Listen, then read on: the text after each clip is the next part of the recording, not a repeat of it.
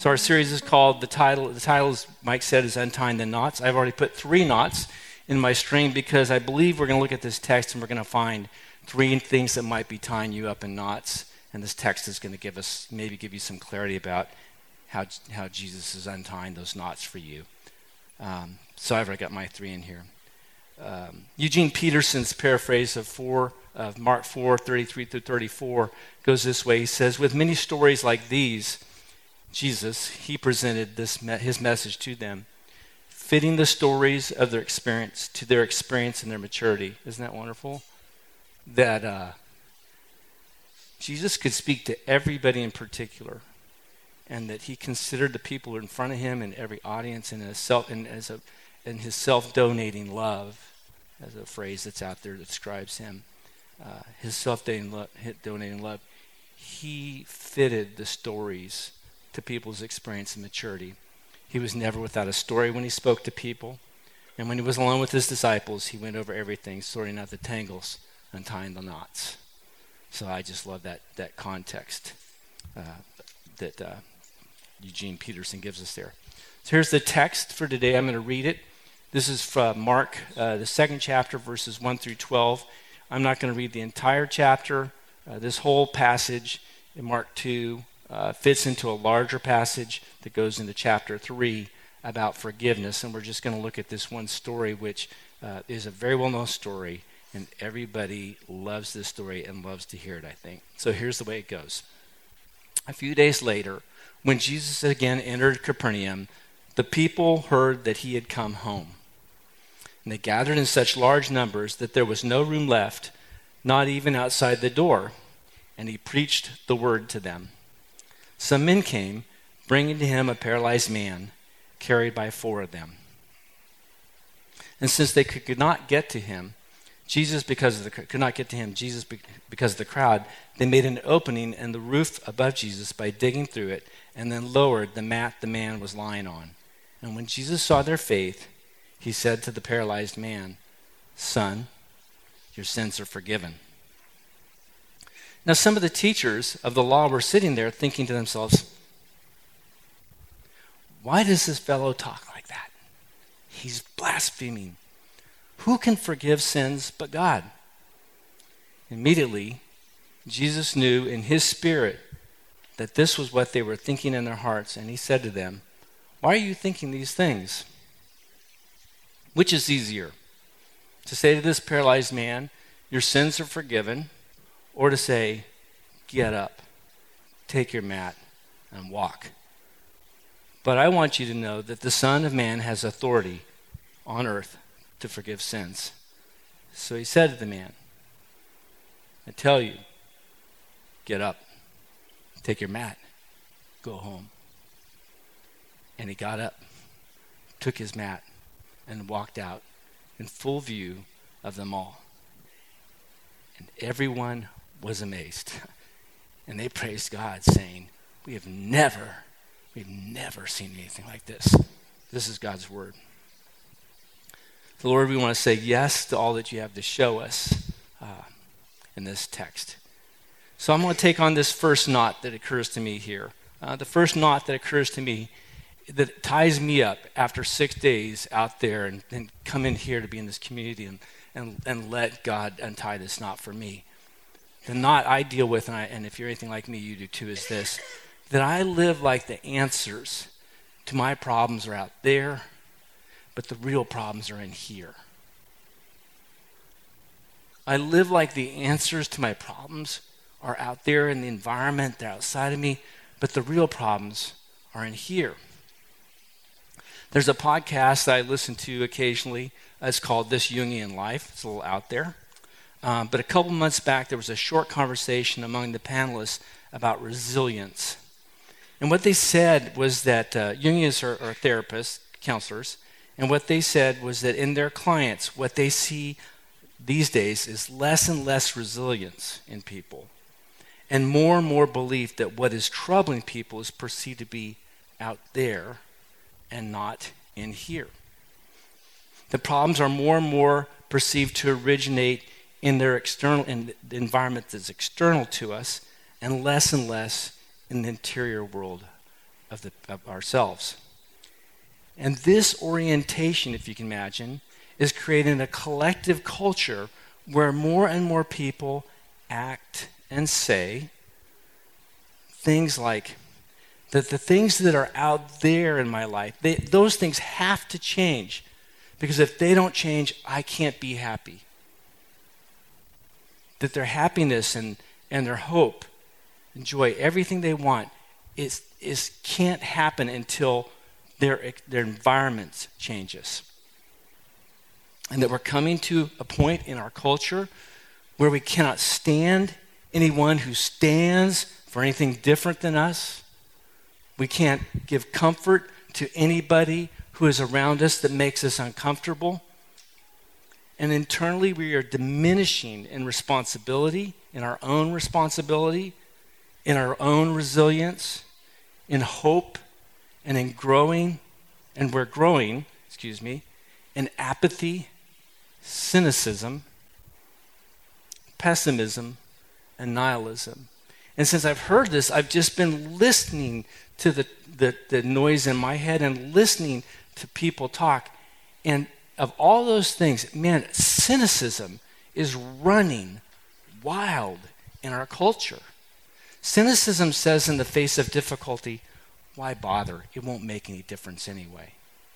And it's a reaction, it's a response to real difficulty or frustration, and it's an attempt to not be hurt, but it's entirely misdirected. Now, how does this apply? So for many Christians, I think the symptom of this first knot shows up in our prayers, which can have this heavy orientation to the externals that are out there, and a lack of expression of our trust in God's good for our lives, His word and His ways, and the need for awareness and confession of our own contributions to the difficulties that we face. Prayers that sound a little bit like, the biggest way you can help me, God, is to fix what's out there, not what's in here, my past, my relationships, the current culture, the momentary politics, what my kids are doing, what my kids aren't doing, where will they go to school, my aging parents, the disease I have. God, if you will, just heal me of those things, move me past them, or somehow just delete them, make it invisible. Versus a prayer that would sound something a little different might sound like this: God, if it's your will, heal me. I put my will into your will. Speak gently to me. Show me my motives. Bring me to honesty about how I'm loved by you. Help me to trust you more. Give me courage to own my own contribution in the situation. And give me the wisdom to know what to do. Hear the difference? One of the best things we can do for ourselves, one of the best things you can do if you're not in a small group is to get to be part of a small group at Warehouse or somewhere. And one of the best things that can happen in small groups is this very old practice called confession. And that sounds scary. But man, I have to tell you, like when my group comes together, we come together on Thursday nights, and people are really honest about their failures and their difficulties and what's really going on in their lives, we really grow together, and we grow up and we grow in Jesus too. Saying out loud what's true about us, not having to put a good face on everything, really bringing a strong confession. In a little while, we're going to do communion at the end of the service. I would just encourage you to take a moment before you go to communion and consider what it is that the Spirit is bringing up to you about where things aren't right in your own life, in your interior life. And to pray that, confess that, and give it to God for forgiveness. So confession is another. It's just, we're lacking confession, and it's a real sign that we're living like the problems are out there and they're not in here. So imagine, if you can for a moment, that you're in that house in Capernaum with all that crowd. Or even I can imagine if suddenly we started hearing people walking on the ceiling here, right? And they came here, and then like they had like, it's a little bit harder roof to get through, but somebody started chopping our big saw, right? And right, and Bob would be worried because he'd be like, "That's going to cost a lot to fix, right? That's going to be bad." And somebody just started letting somebody down through the roof. I mean, it's amazing, right? The song that the band was doing at the end there. Thank you. Desperate, right? Desperate. We'll do anything to get into the presencing of God, the presencing Jesus. We'll do anything to get to that. And that would be amazing. You could hear the sounds. Don't overthink this. Don't overthink this. What's the first thing that comes up to you? This question. What did those 4 friends have inside them that's not inside you right now? What was inside of them that maybe you have it, but it's such a small thing, and maybe God wants to fan it into a big old fire. Pray for that. That could be the thing you want to confess. Why does Jesus, so confusing, a paralytic comes through the ceiling, they put him in front of him, and Jesus says, son, your sins are forgiven. Is that why they brought him? For Jesus to say, your sins are forgiven? Question for us might be, do modern people like us even believe in sin anymore? Look at our prayers. Look at the content of our prayers. What's the ratio there? That'll tell you. We might not like to hear this, particularly if our orientation is that what's the biggest problem is out there and less about what's in here. But what Jesus is saying strongly, silently, and gently is this. As difficult as your paralysis is, my child, there's something even more difficult than what you are focused on, and that's the forgiveness of your sins.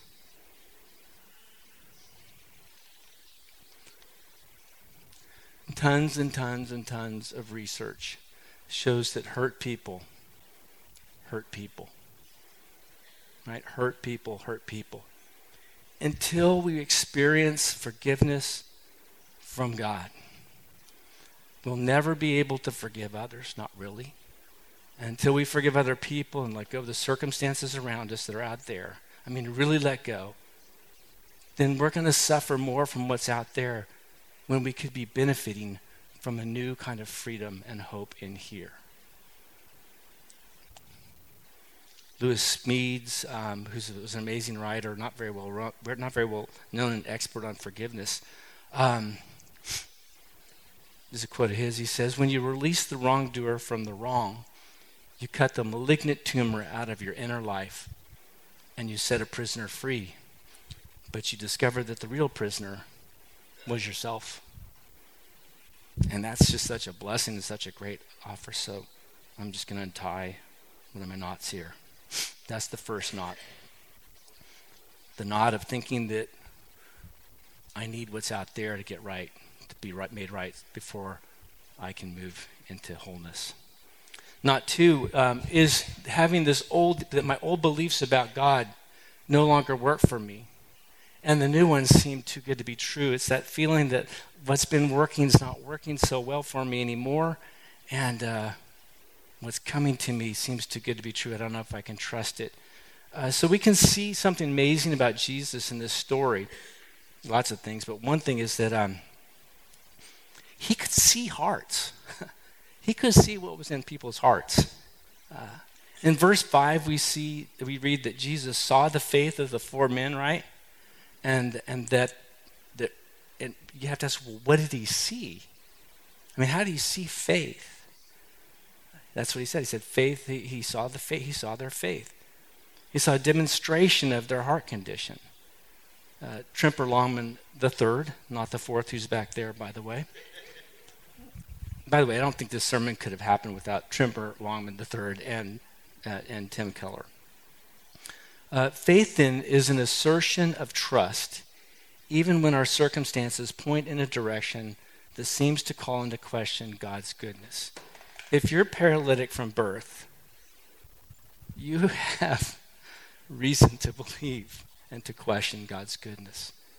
And yet, here's this faith and this trust. And Jesus can see that even though it's not spoken. Other people, I'm sure, looked at the situation. If I was there, I would have looked at it, and I don't know what I would have thought. I probably would have thought, they're crazy, they're foolish, they are desperate. But it was really faith, because Jesus saw it. Jesus can see what's not working for us, and he can begin to show us what might work better, and it might seem too good to be true. In verses 6 through 8, we hear the silent cynicism of the teachers, the way that Jesus heard it. He can hear their motive. We don't have that. He said, now some teachers of the law were sitting there, right, thinking to themselves, why does this fellow talk like that? He's blaspheming. Who can forgive sins but God alone? But Jesus knew in his spirit that this was what they were thinking in their hearts. And he said to them, why are you thinking these things? So he can see the motive, and he knows what's going on inside, even when they can't see it themselves. And Tim Keller, in teaching this passage, makes a really great observation, of course, and says that there's something interesting about this paralytic. Jesus moves to forgive him of his sins. It's the first thing he does. But the guy never shows any repentance. Now that's interesting, because most of Scripture teaches that there's no forgiveness of sins without real repentance. That both have to be in place to happen. So how can Jesus give him forgiveness? Just more poetic than it is precise, but I have to imagine that Jesus has eyes that can look so deep down inside of you and me and the paralytic, and can find just the smallest speck, microscopic speck, blurry perhaps, of repentance, something that wants grace. And he can spot it there. And if it's there, and it's right there alongside of his sense of guilt, then Jesus is going to freely give forgiveness and also healing in totality. Think about that. Healing in totality. Maybe not all at once, but healing now, healing and forgiveness now, and healing of everything in totality. Just a speck. God can see your motive. It's too good to be true. He can see the good in you that you can't believe yourself. You can trust a God like that. Modern people don't believe in guilt anymore. I don't think, or not too much. Or if we do, we tend to believe, I think, that exists mostly in other people, in other places, those awful people, and it's usually in the extreme. And I think the idea that there is justice for guilt is very uncomfortable for us. So you can hear it in our language. We say things like, hey, we all have to figure out what's best for us. If that's true, and we're all working on that, then why is it I feel like a fake? Why can't I shut off the voices in my head that tell me I'm not okay, that I don't add up, that I'm a coward, that I'm missing the mark, that I'm over a boundary, that I've trespassed, that there's a stain inside me and I can't get it out? Jesus is so tender in the face of so much self-deception, because he can spot in you what you can't see in yourself. He sees what you want. He knows what you really want. Not the thing, but that you want him. So the big belief here that needs to change in order to untie the second knot is this. You have to come to a place where you can say, my life is unmanageable. I don't even know myself. I don't know my own motives. But there's a God who can see those things to the full and love me with incredible tenderness and fierce honesty. Fierce honesty. Side note. if we're ever going to attempt to share the gospel in our culture, and it's going to have to be done this way. And we're going to have to pray for courage to come up to the task to talk about sin in this culture, because it is really uncomfortable, right? So big knot, that's my second knot. Big knot number 3. I'm lost and I can't find my way home. So that last song, I was like, oh my, there it is. I'm lost and I cannot find my way home. I need the one whom I've offended most to lead me back to life. Some old Puritan, I'm riffing now, so I don't know the name, and I'm really in a dangerous place, but basically said, I have offended a God who had the comport of a friend. Just saying that God is a true friend, and all my sin has been against him. When the teachers thought only God can forgive sins, they were absolutely right. Only God can forgive sins. Psalm 51:4 says, against you and you only have I sinned, and done what is evil in your sight. You are right in your verdict, and justified when you judge. Jesus uses what the audience, Jesus uses what they're thinking. And he says, which is easier to say to the paralyzed man, your sins are forgiven, or to say, get up and take your mat and walk? But I want you to know that the Son of Man has authority on earth to forgive sins. So he's saying he's the Son of Man. He's saying that he's the judge. And he's saying that he has the right to forgive sins on earth. The word authority is also a triggering word, right? For people in our era. But you believe in it. You believe in authority. And I can prove it. I don't know what the origin of this little exercise is, but you'll get it really quick. So if Bob stands up, Bob stand up. And Kathy can stand up. And who wants to be the third person? I'll be the third person. So, my wife's tough. So if Kathy walks up to Bob and she punches him, give us a little show them what that might look like, right here. Right? Just go ahead. Just, give you're an actress, give him one of your big slaps, Yep. And now Bob can't talk. And so Bob's in pain. And I say something to Bob like, well, Bob, let me handle this. Kathy, I forgive you. So Kathy hit Bob in the chin, and I say to Kathy, Kathy, I forgive you. And what is Bob going to say? Kurt, it's not up to you to forgive Kathy. Forgiveness is mine. Bob has the authority to forgive in that situation. And thank you for the lesson. Yeah. And Jesus is saying, and the teachers were right, that every sin that needs forgiveness is against God and God only. And it's God's to forgive. Let that sink in. I don't believe that. Not functionally.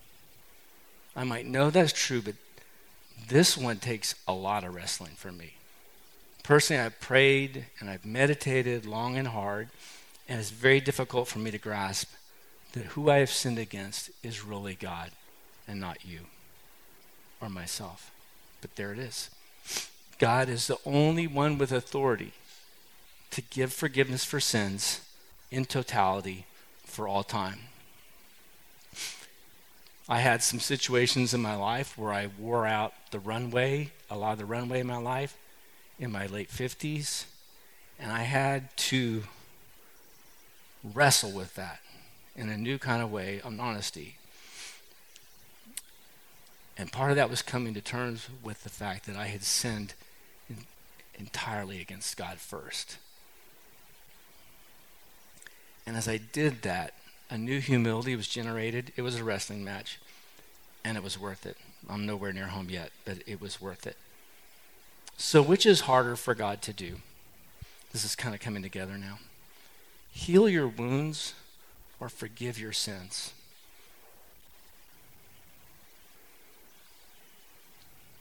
healing what is out there, fixing what is out there. He can just do that by clicking his heels together 3 times. It's just that easy. Forgiveness, not so easy. Now, I know everything is easy for God because God is omnipotent. So there's some kind of mystery in this. But forgiveness of sins required that Jesus lived the life that we could not live or would not live, and die the life we refused to die, so that we could have an eternity in love with the Father and with each other. If that's not true, and if you can really untie all those knots by yourself, then Jesus is a fool. Right? If we're capable of untying our own knots, if we're capable of forgiving our own sins, if we're not in need of that sin, if we're not really sinful, we're not really in need of that, Jesus is a fool. I hope I'm making you uncomfortable. That is the functional, when I say functional, I mean that's how we're really living when we're going through our lives without the desperation and the dependence on Jesus that's available to us. Jesus freely spent all of himself, all of who he was, in word and in ways, in order to forgive sin and to heal us. He's your true love. He's your true love.